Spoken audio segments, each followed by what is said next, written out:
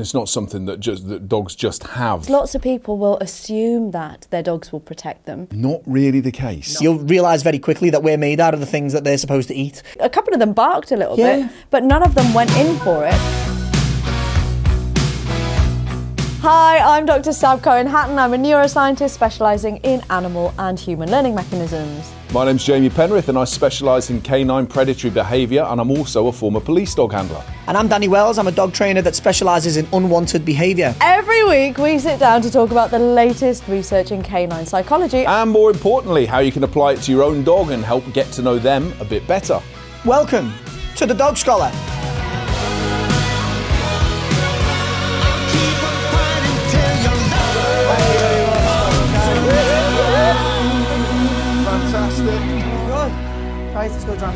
I've got a question. Go on then. You've always got a question. I know. Do we look surprised? You're the PhD. It should be, I've got the answers. We've got the simple questions. Will my dog protect me? Absolutely effing not.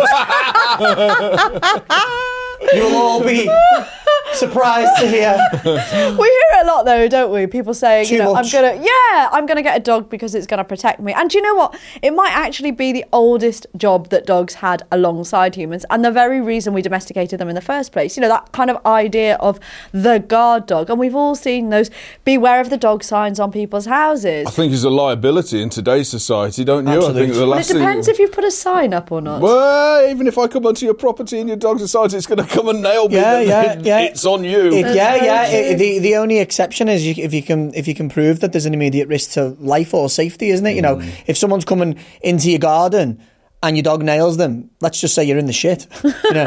However, if they climb through your bedroom window at night equipped with a machete and a balaclava and your dog does them in, feel free to go run a bath while your dog's on them. You know what I mean? Do you know what? That's a really interesting point, because how would the dog differentiate between those two circumstances? What about people that haven't trained their dog? Well, their dogs ain't doing just nothing. Generally, yeah. There you go, episode over. Yeah. I think it's a real sort of like reflection of society. Do you know what I mean? Because you said, I'm people that I've worked with before where, you know, a dog may have snapped at somebody who acted aggressively, protectively of them, if you like, towards people. And I said, you know, if that was the 1960s, 1970s, you'd give the dog a bone for that. Nowadays, the whole way that society and law and everything looks at dogs and the behaviour of dogs, I think we've pushed ourselves forward to a stage beyond dogs' ability to keep up with us, you know what I mean? And so now natural behaviours and things that we would have previously, you know, sought and wish to see more of are detrimental. Yeah. You know, in certain situations, it can look like your dog's attempting to protect you, but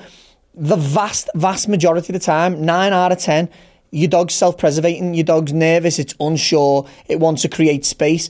Now, if you're in a situation where, you know, so there's an immediate risk to your life and your dog does have a little cheeky bite, that is not protecting you. People who intend to cause you harm or, you know, have an agenda where they intend to, you know, profit lucratively, if your dog gives them a nip, they're going to put that dog under pressure. And when I say that, I mean, they're going to kick your dog. They're going to assault your dog.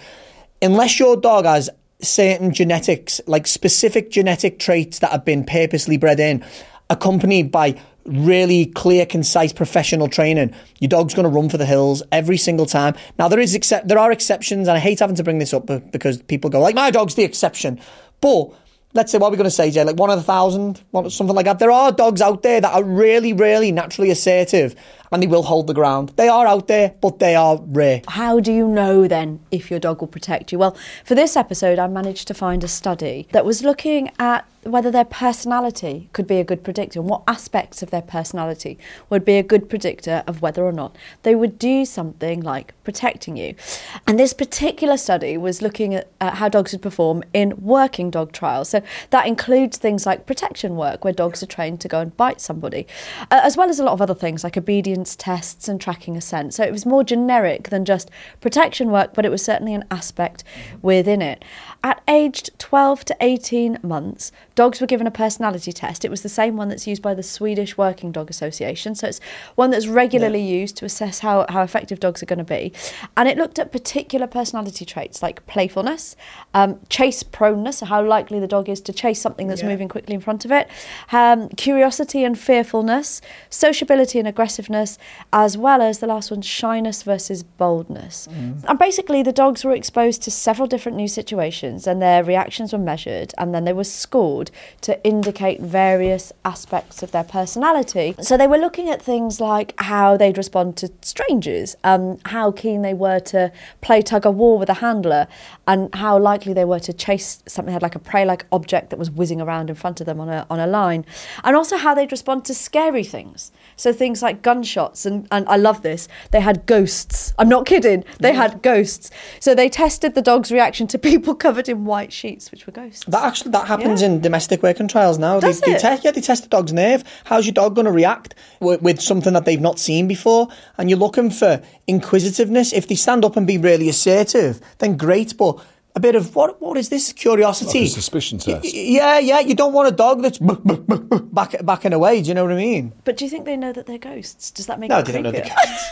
Well, They'll know if they get the willies put up to them, I tell you that. one dog knows whether they're ghosts or not. Like, let's get out of here, Scoop! Please hope that makes the final cut. That's amazing. We would have got away with it if it wasn't for you pesky kids. Yeah. The guys in the editing room would piss themselves. That's brilliant. It was Mr. Francis, the fairground operator. Oh dear. It's just when you said ghosts. Bringing Chewy like Scrappy. Yeah. Funny. Got our very own Scrappy Doo with Yeah, Jimmy Choo. Sorry, That's very hilarious. good. That's brilliant. Back in the room. Brilliant. So this study itself found a relationship between the dog's personality and how well they'd go on to perform in these working dog trials. They weren't solving any mysteries, though, I'm sad to say. Yes. Yeah. But in the That's level 2. So dogs that scored highly on the scale more towards boldness rather than shyness were more sociable to strangers, they were more playful, and they were more ready to chase. And they were also much more fearless than the other dogs, and they'd readily explore new situations without being worried about it. They showed no trepidation. So these bolder dogs were then more likely to reach higher levels of performance than the shy dogs. Yep. But bold dogs weren't any better than bold bitches. You were just more likely to get a bold dog. Yeah, that makes sense. And again, that makes sense because active and bold dogs are more likely to learn those complex behaviours, aren't they? And they're more likely to perform well when they've got to be persistent. And a fearless dog is going to be less distracted and less inhibited in a new situation because they're not going to be so worried about it, right?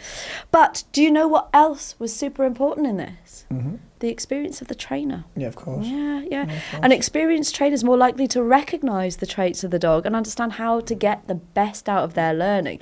And that's really interesting because you see lots of studies that involve something to do with teaching a dog something or dog training, and they don't look at the experience or the consistency of the trainer. Lots of studies that I see rely on questionnaires from pet owners themselves rather than someone that Which so you don't have notoriously that consistency. unreliable. It's worth mentioning here, when we say trainer, this isn't the same as anything else when we refer to trainers. A big aspect of bringing a dog on like this is a decoy. Yeah. And a Yeah, that's decoy a good isn't point. necessarily a trainer. A decoy is mastering the art of becoming prey. They are there to build confidence in the dog, Yeah. build an understanding of how to achieve victory. Yeah, the decoy's the person in the In- bite suit in the bite for suit, people at in the- home. yeah. So they're the ones that essentially Yeah. stand in front They're of the the dog artists and the that dogs mould this- run and this jump behaviour. and jump onto them and bite their Yeah. kind of big protective bite Yeah. suit. And there's a lot more to it. There's a lot more to it Suit. than people realise. You can give dogs unpleasant experiences by being a poor decoy. We have a term called blocking a dog. Obviously, you've heard of this, Jamie. So blocking a dog is when a dog's running at you, you need to convert forward motion into circular motion to avoid any injuries. Mm-hmm. So as the dog comes in, you absorb the dog, you spin it off, and you're taking away the impact. So it's not just psychology, it's physics. Yeah, it really you get is. the full It really, science really is. experience Sure, yeah. here on the dog you walk scholar. the dog through and you cause any sorts of neck injuries, really, really excessively driven dogs will just blank out any sort of pain and keep going again. But, they're usually not great for like personal protection and things because they're too much in drive. The dogs that are ideal for personal protection, they can be put off by that. And then you've got to also counteract the predatory cycle. So a dog will want to go in, stare, chase, kill, catch, kill, dissect and consume. We want a dog to maintain that grip, that push bite. And what happens, we have to build the dog in terms of if you go still a natural apex predator will let go and go into the dissection part of the predator cycle. You can lay as still as you want for our protection dogs. They'll keep pushing and holding the whole time. And it's an art. It really is. It's an art that people don't appreciate, isn't it, Jamie? And it's not something that dogs just have, no, is it? It's not. It's not. Because I've got a particular breed or because I think they're a hard-looking dog, that they are a hard-looking dog and they will possess those And qualities. all them traits are the very, very start of it. Or them traits don't dictate whether this end result of will your dog keep push grip and will it hold, will it take pressure. They're just a good guide of what I'm going to start working with. But many dogs you'll see, they'll go, top trainers who do these top working trials, they'll go through many dogs before they find the one that they'll trial. And this is great because lots of people will assume that their dogs will protect them. But what this is showing is that dogs definitely need the right kind of personality 100%. to protect a And person. training. And they also need the right kind of training for Absolutely. it. Yeah. A dog that is naturally doing this sort of thing is a liability. If you've got that dog, you might feel great that the dog's doing it, but chances are you've got a dog with behavioural problems and he's very bold to be in a family home, you know what I mean? There is this feeling that people will think, because I've got this type of breed or whatever. Yeah, that I've got an Alsatian, it's going to protect me. They've got those attributes because they're used for certain purposes or whatever. But you'll know yourself, a lot of the time for a decent working dog, even if you've got the genetics right, even if you bred, where purpose breeding programs exist to actually try and create or reproduce, if you like, replicate working qualities, just like with any other, us included. You've got the right parentage just because you've got the right exposure when you're a young age, just because you're in the right hands, just because you go through the right training, doesn't mean that as you unfold as the adult form that you're necessarily going to have all of the attributes and all of the qualities required. So a lot of people pay a lot of money for what they would hope would turn out to be, or what they're told would be a decent personal protection dog. You'll know that better than me. And unfortunately, a lot of people pay a lot more than a lot of money for dogs that are not suitable to do the job. What's a lot more than a lot of money? Well, let's say like your top level, like personal protection dog. You're talking between 7 and 10 grand. Some of them are selling them for 60-odd thousand pounds. Really? And they're not going to do the job. They're just not going to do the job. Any kennels that have got 50 dogs that are ready to go into homes to be personal protection dogs, they're just not that common. It's very, very difficult. Yeah. It's very difficult to get a dog that ticks all the boxes, especially for personal protection. And I guess they've got to maintain that training then as well. Yeah, of course they have. And then you've got different levels of dog. Like my dog, Logan, he's great for working trials. He's hard as a coffin nail. But he's not an easy dog to live with. He's very assertive by nature, dare I say dominant. He's very, very assertive by nature, and you need to know what you're doing with a dog like that, because if he sees he can get away with it, his natural instinct will be to raise his levels of aggression to try and achieve a result. And that's what makes him such a hard dog, whereas Wade, he's soft as anything, but there's a limit to what he'll take. No one in the street breaking into your house or doing anything will be able to find that limit without a bite suit on, because a dog, you'll realise very quickly that we're made out of the things that they're supposed to eat. So it's a bit of an oxymoron then, isn't it? The idea that you'll have a dog that's your pet dog, that's your family dog, that's also going to be a really good protection. They are out there. I had one, my last dog, Brody. I've got experience with that. I run him in trials. I think he's the only person, the only dog to win. A lot more defend and pursue the only dog to be a person, on the bounce. I think he's still the only dog, and he's actually in the 100 best Malinois in Europe book. Really? Yeah. And he was a gem. Him, he had environmental issues because I never got him until he was older. What, like climate change? Yeah. He did like slippy floors and things like that, but he was really tough and he was level-headed. I could have him round anything. I used to do demonstrations in front of thousands of people, security dog demonstrations, take him in the crowd and all the kids would get pictures with him and stuff like that. He was a very, very, that's the unicorn, that's what we're looking for. A real hard dog that will take pressure and can switch off because he perceives the whole scenario as a big game. If you've got somebody, so you're somebody at home and you're thinking, or you're somebody who thinks, okay, I wouldn't mind having my dog protect my property or whatever, obviously, then we've got what we were talking about earlier on is the law. And the way that the law isn't set up to support you in that. The law around it is the same as you can protect yourself. It has to be reasonable force, and there has to be just reason for you to deploy a dog. Unless you're a police officer, you cannot let that dog off a lead. It's a use of force. Yeah, it's a reasonable use of force. If someone's trying to break in your door, you open the door and they've been absolutely savage from head to toe, then you're just not going to justify that. Yeah. If someone's trying to get through your house, they manage to get in, your dog detains them, and as soon as the situation's resolved, you take the dog off, you phone the police. Well, that's a reasonable use of force. Right. Most people aren't about that life. You don't need a protection dog. So what else could we consider instead? We can consider having an emergency action plan in case things happen. Strategies in place. We can have house alarms. We can have rock doors that can't be kicked in easy. We can advanced alarm systems. I mean, CCTV systems now are all over the place. You can have as many cameras as you like around your property. You can even get them that wire straight into the police. Absolutely.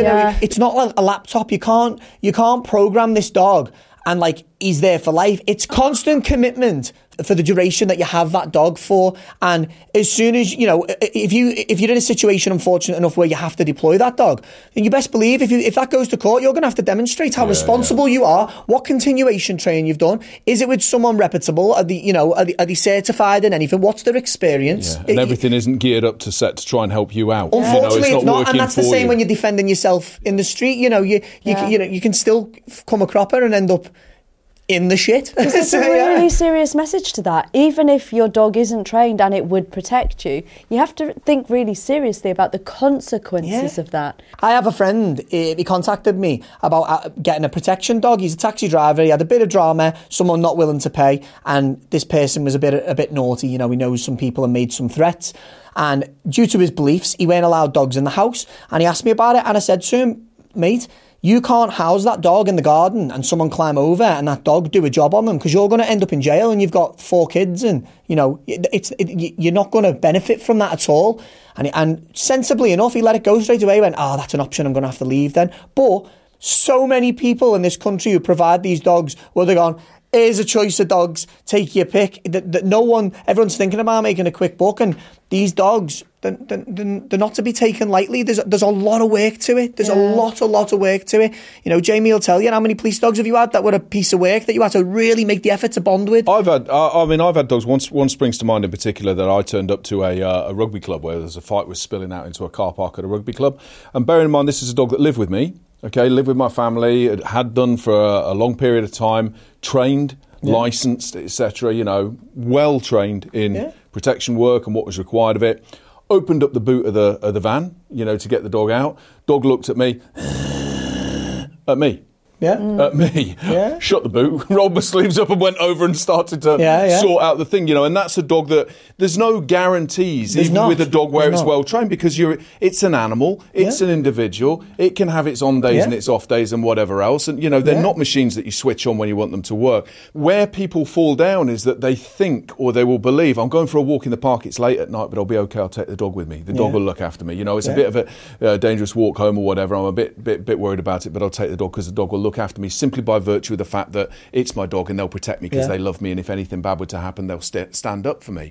Not really the case. Not at all. In most the of the vast time, majority of instances, if anything were to happen, the dog will redirect onto you when you drop the lead, they'll be gone. Or looking to scoff whatever food happens to be dropped on the ground by the nighttime economy on their way home. When we were researching for this episode, me and Danny went down an absolute rabbit hole of watching these videos. Yeah, I showed you. It's a service I offer where we'll test your dog for you, and they never pass. Yeah. The vast majority of sold dogs for a lot of money won't pass it. They won't. Well, we were watching these videos, weren't we, of it was like a news piece in the States, and they basically said to all these people, do you think your dog would protect you from an intruder that came into your house? And almost without exception, every single person went, yeah, my dog would definitely protect me. And then they set it up, so this guy walked in the bite suit, in the big protection suit, and walked in, went into the house, and the dogs were there, and the dog, he'd make a noise and try and freak the dogs out, and without exception, I think there was one, Jack Russell. Well, little Jack Russell had a little nip at the ankles and then left and went out, and didn't run away. He just went, I'll leave it. Yeah, all the other dogs went, turned tails and ran away. Self. One of them, he grabbed a load of ornaments, put a lead on the dog and walked out the front door. What about the one that picked up the kid? He picked up the kids and walked out with the kids. Bathroom, mate. Yeah. Pause here a second, down there, second on the left, like that. They're not going to wake up. The dogs were so into self-preservation that they kind of completely ignored the threat. So there was no protection. There was a couple of them barked a little bit, but none of them went in for it. They just kind of turned tails. Let's use that to debunk the myth around these sorts of dogs. These dogs aren't protecting you because they love you and, you know, I need to protect me mum, me dad.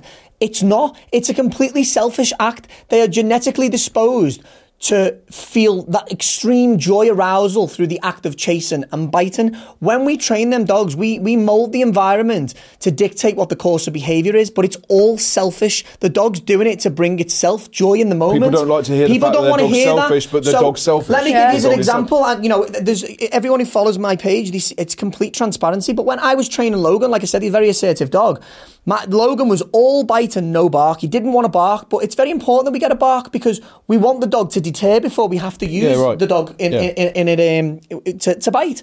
So he didn't want to bark. So how do we get a dog to bark like that? Well, we withhold and hope that it builds frustration and the decoy stays active and looks and might walk a little bit away. And all we need is one bark and we let him go and he goes, oh, that releases me for a bite. And when we get more barks out of him, not Logan. Logan waited, just looked at him intently, chattered in his teeth. He gave it about 2 seconds and realised it wouldn't go and turned around, climbed the lead, trying to bite me. And I went through about three months of that where I'd have to hang him out to stop him, have the decoy come active, and as soon as he looked at the decoy, he went again, and then we had to break it down to the point where, hang on, I'm not getting anywhere from trying to bite him. Let me just hold it on him and wait for him to let me go, and then we got a noise out of him, we let him go, we built it to a bark. So the average pet owner just is not going to be equipped for that. It's not, and this is my point of, all he wants is that bite. He didn't care where he got it from. He just wants to bite. And that's a really good example about the difference between having the heart to protect and the skills to protect. And you can see just how much work goes into building that up in a dog that's trained for protection work, whether that's for sport, whether that's for police work or security work or anything. There's a huge amount of work and training and skills that go into that. Yeah. And ongoing training as well, continual learning. Yeah, and it's, if it were the case that the dog would naturally protect me simply by virtue of the fact that I'm me and you're you, you know, then you would have military, you would have law enforcement, you would have security, etc., who don't need to do the training. Exactly. Because the dog would protect you by virtue There's a of the reason the fact. police have a dog handling course, and we think that they're there because they genuinely care about us in a way where they'll defend us when the dog's natural instinct will self-preservate. Do you know, I've got so much respect for police dog handlers and canine dog handlers. I mean, the stuff that you used to do, Jay, to be able to take a dog and teach it that, and be able to teach that dog then how to generalise that into the wider world to keep those skills. That's just phenomenal, isn't it? A lot of that depends on the dog. It depends on the dog's, like you said, that you have to have those qualities within the dog. You know, just I've been at football matches where, you know, crowds are coming out. And so you've got this, what ought to be a perceived threat of chanting fans coming forward, challenging police officers, and you have a line of police dogs there. Now, you'll see this in a lot of footage. If you look, I remember seeing it in Belgium, following a terror attack in Belgium where a couple of the dogs there. You cannot guarantee what the dog will do. And I've been there alongside guys where somebody's dog is there going like that, doing exactly what, and you think, thank goodness I've got you at the end of the lead here, and it's a real deterrent. And you've got the other one where someone's having to go, watch him, watch, and the dog's sort of like looking round and giving common signals about this life. Switched off. And that's a liability, you know, because you've got to get an officer killed. Right, and not just the officer, but the members of the public, the officers there to protect. But I think the key point here is that despite how much you love your dog and how much your dog loves you, it's never going to be under that obligation to protect you, so don't assume it will. No. Some really great points here. We'll be right back after the break with some practical tips and some great listener questions.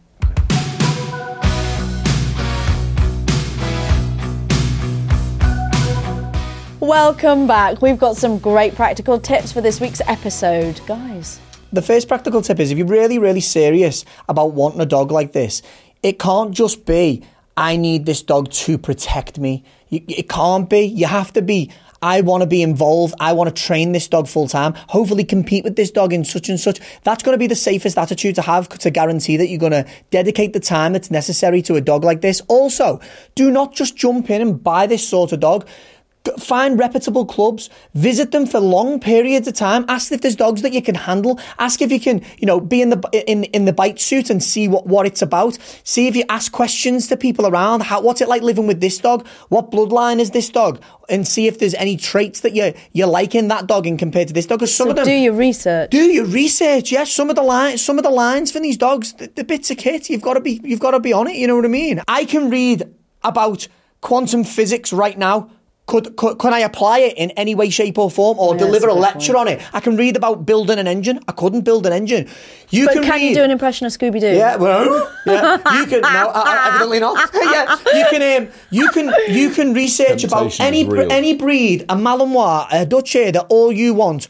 No one will come at it from a logical perspective. You had a home invasion, your kids have been kidnapped, you've been robbed, and the dog just got shun off. And you'll be left 65 grand down, your house robbed, and your family in danger. We're sat here saying that dogs won't protect us. I've seen videos of dogs jumping into a canal where there's a cat, and they've picked up that cat and they've swum to the side and protected that cat and got it out and they've saved its life. That's how you perceive it. That's what you perceive. I've seen dogs. My dogs, as far as I love my dogs, for what they are, value them for what they are, I love them as well. Do you know what I mean? I'm a bit of a softie with it. And we've had the debate. We can have the debate as much as we like about love and stuff like that. But I know that if I were at the side of a busy road and I were to put a pile of food down for one of my dogs who loves me and my very, very hungry dogs, and I decided I'm going to go and stand in the centre of that busy road with oncoming traffic, my dog is not going to think, I'll eat later, I've got a job to do. Come with me, I'll die. I'm capable of dragging you to the curb, my friend, because much as I might like to think that they possess that, and there's nothing wrong with thinking that. It's most of the time it's harmless and it's fun. There's nothing wrong with that.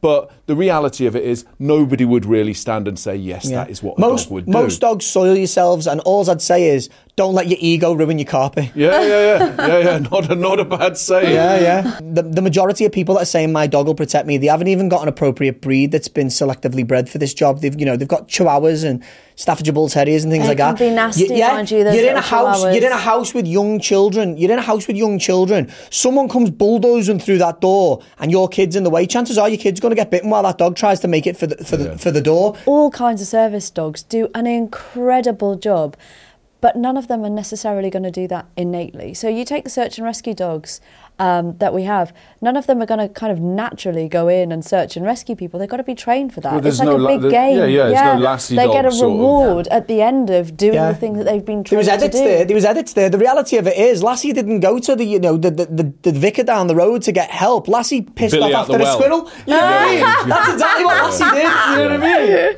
It's lovely to think, and it makes great cinema, but do you know there's a cartoon? There's a cartoon. I won't say the name of the cartoon because I don't want to advertise it. But my kids and I, as an adult, like laugh at it because it's got a bit of sort of like adult humour in this cartoon thing. But there was a clip in it where this lad had a dog. Found this dog and decided it was the best dog in the world ever. And he got stuck down this well along with his friends. And they said, "What are we going to do? What are we going to do?" He said, "Don't worry. You remember we got the dog. We got the dog outside." So he calls out to the dog and says, "Send help," like this. And he's looking out to see what the dog is doing, and he says, "Oh, he's running for help," and there's all this majestic music as this dog's running off, and then he goes, "Oh, he's got an itch. Oh, he's chewing a stick. Oh, he's tired. He's lying down." And I just thought that's brilliant because it is so brilliant. Reflective of reality. It is brilliant. But I mean, that's the $1 million question, isn't it? If there was a single simple test that you could run to decide whether that puppy is going to be a really good working dog, well, that would make life so easy, wouldn't it? Yeah, but unfortunately, there's just not genetics work in a weird and wonderful way. Is that baby going to be a physicist? Exactly. I've had so many strong puppies, and as they've matured, I just see weakness in them, and they're not suitable. And I've had dogs that I think, a bit low in drive. Logan was a bit of a pudding when he was a puppy. I was like, I'm not sure it's got. And all of a sudden, at maturity, I was like, oh, bloody hell, be careful what you wish for. Do you know what I mean? Yeah. Genetics work in a weird and wonderful way, and we can always have like a roundabout understanding of what we're going to get, but we're never going to conquer it, are we? It's just so complex. It is. Well, even when the dogs end up on police dog handling courses, like you were saying, Jay, there's a good lot of them that don't graduate. The failure rate's incredible. The failure rate's incredible. Either pre initial course, during initial course, or post. And less so. The further on the dog goes, then less so the failure rate. But certainly having the acquired attributes or required attributes to be able to complete that course and to be able to protect. Prison dogs are even harder to get through. Prison dogs, they fail that landing test all the time. You might have a brilliant dog, really bold, holds its ground, gives a good bark, will engage. You put it on the landing, And it's nervous, you can't do it. I've had it. I've had loads of them since. Yeah. I had an operational dog that I actually worked, and I worked him through it. I had to work him through it because there was nothing else available at the time, you know. Slippy fours catch them out as well. Exactly that. Slippy fours catch them out. And you'd come across and it's like, boulders, but screech, tippy, clitty, clatty, clitty, clatty. You know, sounds like me in a pair of shoes. Because the surface... That dog is there to save an officer's life. That dog is there so that policeman or policewoman goes home to their children, and if needs be, that dog has to give its life to make sure that a human life is saved. And we're seeing a lot of videos hitting YouTube where police dogs fail to engage, and it's not acceptable. It's where society is influencing in the wrong areas. We're putting officers' lives at risk. And I would say, you know, from being outside of that now, you know, that the impact, that social belief, if you like, that the dog shouldn't be put in harm's way, you know, that we shouldn't be using animals in that way, you know, for human gains. I mean, come on. You know, we're talking about protecting people, we're talking about protecting animals, we're talking about maintaining order, all sorts of things. These dogs live, and I will say this to anybody who's watching and for anybody who's listening, these dogs live phenomenal lives. Phenomenal lives. It would be like having your private healthcare. It would be like having your absolute, you know, your own chauffeur. It's like having your own exercise guru. It's like having your own chef who ensures that you get the best food at all times. Somebody's meeting your absolute personal needs trainer, exercise plan. And I am 110% welfare focused in everything I do, in everything that I support, in everything I represent. And I would not be representing and supporting dogs in those situations if I could not say from experience, from direct experience, you know, not from what I think, that they have a phenomenal life. Let's go to the questions. I hear we've got some really good questions. Okay, let me see what we've got. Whenever we go on a long car journey to visit our relatives, our dog stands up when we're a few roads away. How does she know when we are near? Is that because someone goes, nearly there? Are we there yet? Here we are. Nanny's house is just a few more down the road. Oh, is it? I think we need a bit more context to that. You don't know what's going on. You know, that might just be what you're perceiving, but the dog might have done that 15 times along the journey. You know, we don't really know what we're. And if it's a dog that has been, you could also say that if it's a dog that's done the journey several times over, and it learns the actual turns that start to lead to why not? It could even be something as simple as there's a hump in the road or a pothole. Something specific. Or they hit a 20-mile-an-hour zone before they get there. There could be a load of reasons. We need a little bit more specifics. I suppose the question is, you could do quite a nifty experiment with this, because you could do several journeys to several different locations and see if the dog repeatedly does it. And if it's standing up consistently, then you can assume, I think quite safely, that the dog is standing up because it knows it's nearing its destination. Whereas if it's only in on some routes, then it might be something specific about or the on route. repeated journeys. So if you developed a history of going from A to B, we'd be grateful if you'd try that and give us an email and see how you're getting on. Question 2. How much of my dog's personality is training, and how much of it is just that dog? I have a little, there's no science or anything that I'm aware of that backs it up, but I have a little theory, especially when I'm working with protection dogs, that I work on 30% solid genetics and 70% effects of training. I think effects of training accounts for a lot, but having the right genetics does matter.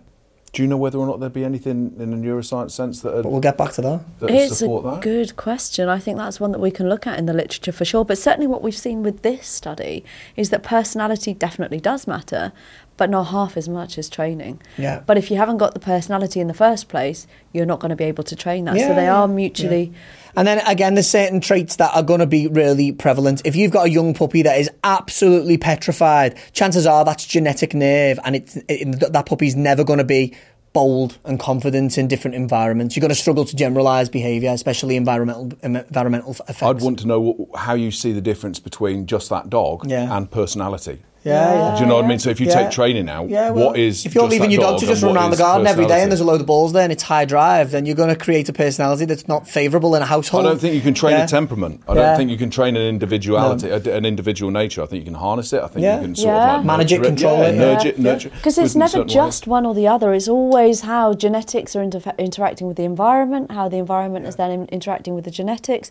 There's so much interconnection between the two that it's really difficult to say say. Yeah. You know, whether it is the dog or whether it's, you know, the training that it's had. Is it nature or is it nurture? But it's always the interaction between the two. Yeah, but what studies like this help us to do is really draw out the relevant bits of the dog's 100%. nature, and then we can look at how we can nurture that to get the outcome that we're looking for. If we're going specifically on the topic we're talking about now, will my dog protect me?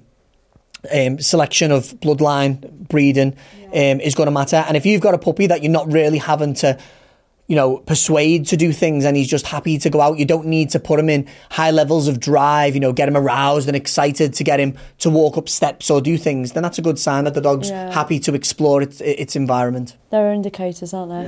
Absolutely. Oh, I love these questions and we love to have them coming in. So if you have a question, then please do send it on. And Jamie, how can they do that? At Dog Scholar Podcast is how you can find us on our social media, or alternatively, you can email us podcast@thedogscholar.com. Talking of things we love hearing, I love hearing dog icks. What are our dog icks? I forgot about them. Yeah. Don't forget about the icks. Yeah. They were your idea. These were we've kind of covered these, but I selected them because it was relevant to the podcast. But we've got Kenny from Bradford that says, "My dog will protect me." That's his dog ick. Like, and I share that ick with you. Oh right, so he's just basically our podcast. He's saying it's an ick that he sees people say that. Yeah, Just answer that. We've covered that. Yeah, it's really frustrating. Not just because it's from a place of like naivety, but it could really land someone at risk if you really genuinely believe that and you think you're going into a situation where you're safe and secure, i.e., you know, if you live in a bit of a rough area and, you know, you're on your own vulnerable walking through a dark park or something like that, you know, you can put yourself at risk by believing these myths. Or end up getting into trouble if your dog actually does do the thing that you're expecting it to do. And you're not educated in what are the limits, what are the legal boundaries that I'm allowed to cross, you know what I mean? 100%. Absolutely. Yeah.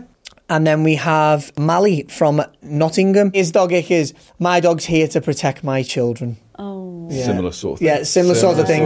If you're leaving your dog loose around your children under the grounds that you think it's going to protect them, you really are putting your children at risk. Yeah, if you think really your dog has got the required attributes to protect it against anything and you're leaving them with the kids, then you are. That is... It's not something you want to be doing. No, not to be recommended. But again, one of the common features that I see with all of the studies and the practical applications are how easily we transpose our own feelings and desires onto our dogs. But it just puts a lot of pressure on the dog and the relationship, and it's not fair. It's not fair.